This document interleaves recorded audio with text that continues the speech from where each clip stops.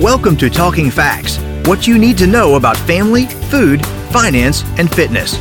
Hosted by the University of Kentucky Family and Consumer Sciences Extension Program, our educators share research knowledge with individuals, families, and communities to improve quality of life.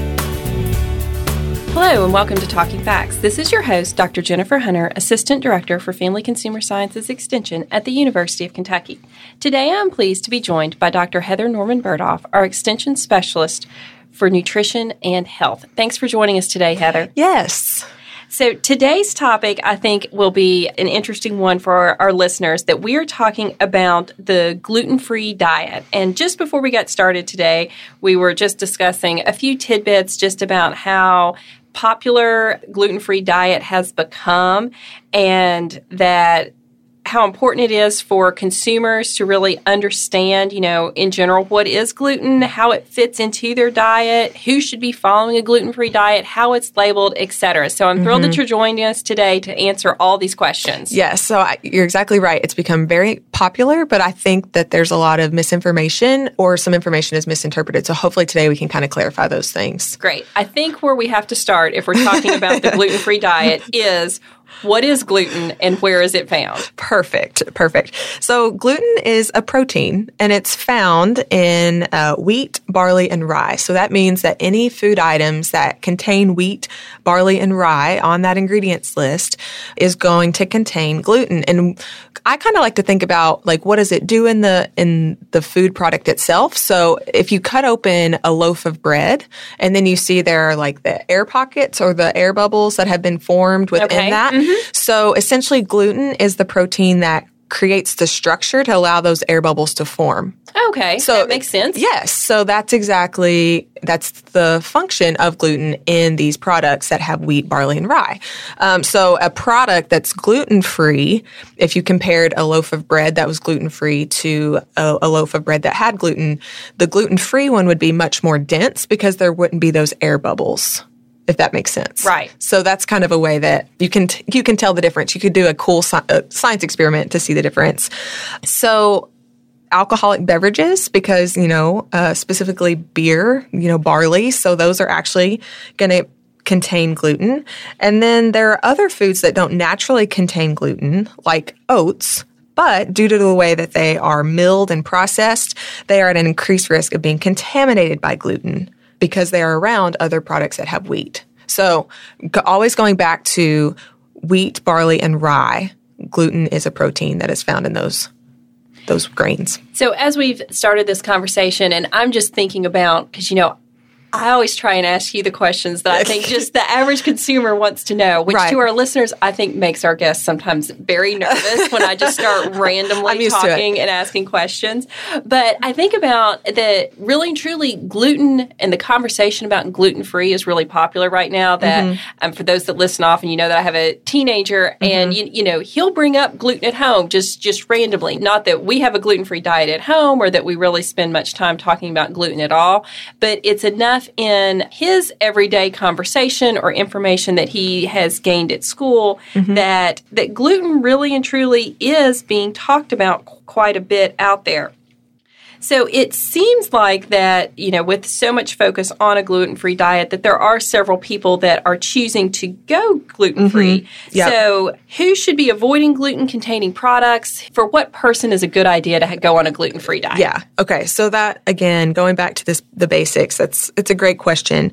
So first and foremost are individuals that are living with celiac disease. So this is a serious condition, really, where a gluten-free diet is their only treatment and therapeutic option. So it is necessary for these individuals. So celiac disease is an autoimmune disorder that can be passed from parents to kids, through genetics, where a person is unable to digest that gluten protein. And so as a result, it's going to cause some damage to the intestines as it passes through. And that's where we see some pretty serious symptoms. So diarrhea, cramping, vomiting, serious fatigue, and we even start to see malnutrition because the intestines have been so damaged that they're not able to absorb the vitamins and minerals that they need. This gluten-free diet for someone with celiac disease is really their only treatment. And about 1%, so 1 out of 100 people in the U.S. is living with this condition. So strongly encourage testing for celiac before you start the gluten-free diet.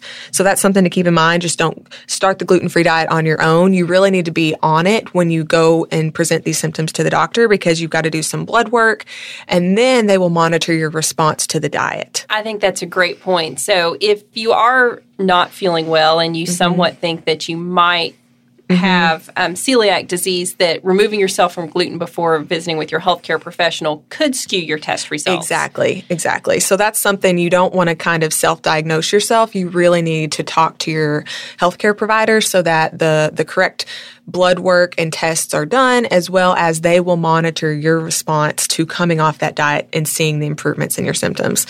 Another thing that might be a little confusing for people is there's this new intolerance or sensitivity that we're starting to see called non-celiac gluten intolerance or sensitivity. And it's being talked about a little bit more. And it's not necessarily an immune disorder or an allergy. And really, we just think it's your body responding to gluten as if it were a foreign pathogen, essentially. So it's attacking that, thinking that it's something foreign that's trying to make you sick. And as a result, you might see some bloating, gas, and diarrhea.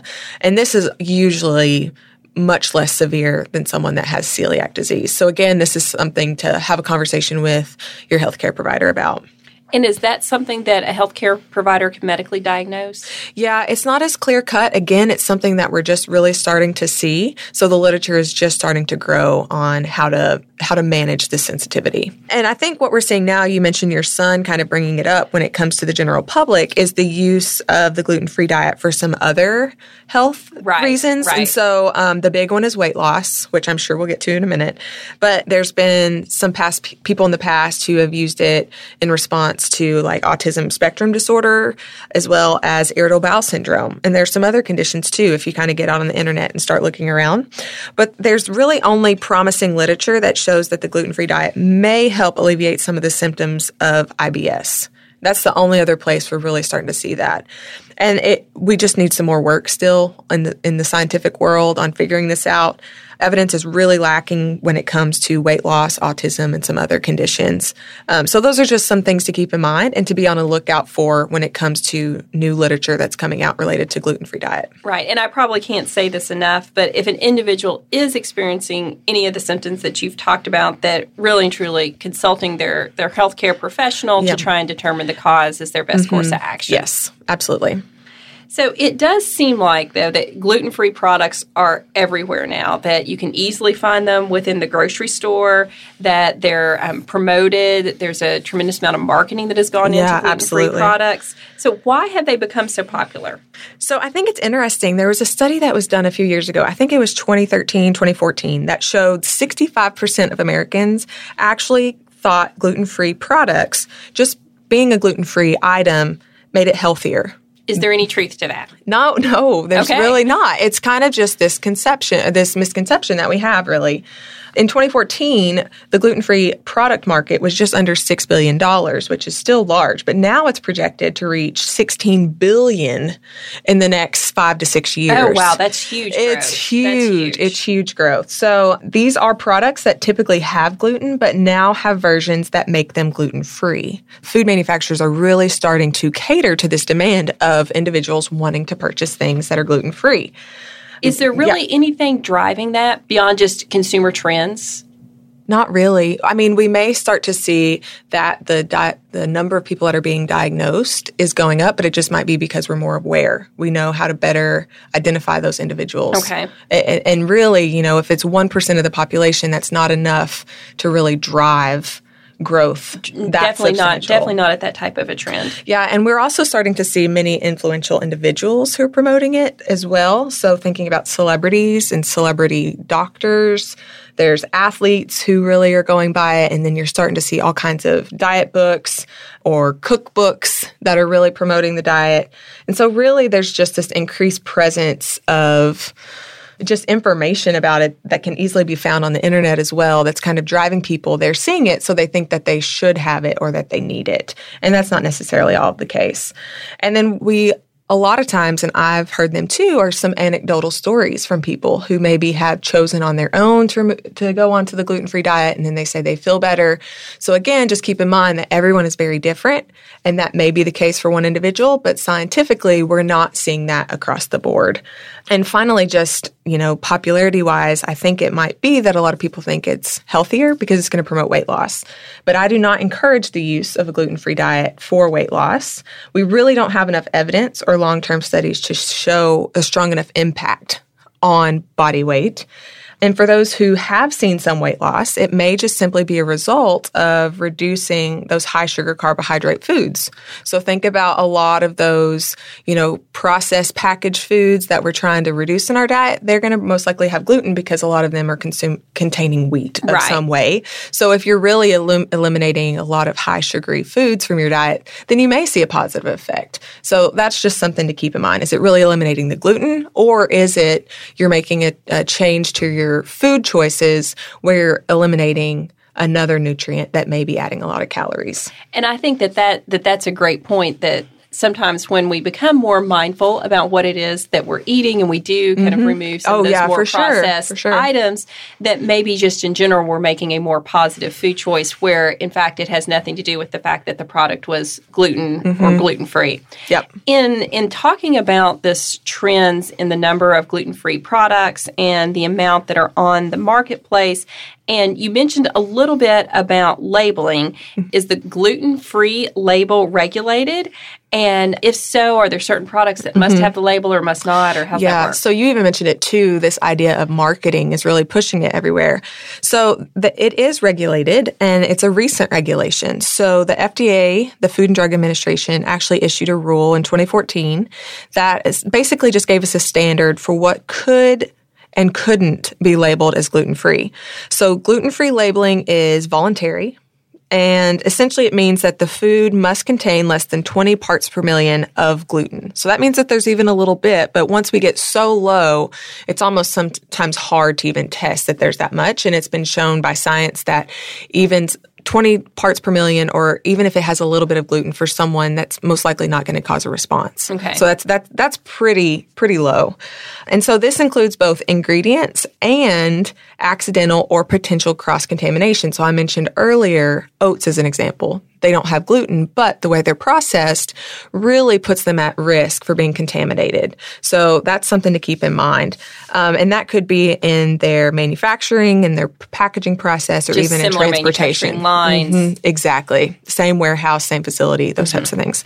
So basically, food manufacturers can put a label on anything naturally gluten-free. So that's why I think that's what we're really starting to see more of, is we're seeing gluten-free put on bottled water and on fruits and vegetables, but we know that those do not contain gluten at all, and that's essentially a marketing right. And way. As a consumers, we need to read labels, and we need to understand what the labels mean, and we need to be thoughtful about the labels. That obviously, bottled water is going to be gluten-free. Exactly. Fruits are going to be gluten-free. Yes. So again, things that can have the label, anything naturally gluten-free, products not made from or derived from a gluten-containing grain, and then products that have been processed so that the gluten is removed. All of those types of things could have a label that says that they're gluten-free. And remember, it's voluntary. So there are many foods that don't have gluten-free labels that do not contain gluten. Okay, so that might be a little confusing. So in other words, foods that don't have gluten do not have to be labeled as gluten-free.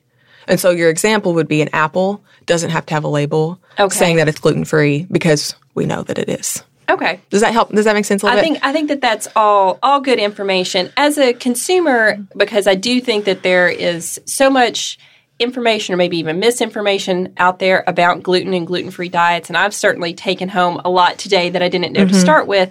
Where could our listeners go to learn more about gluten-free?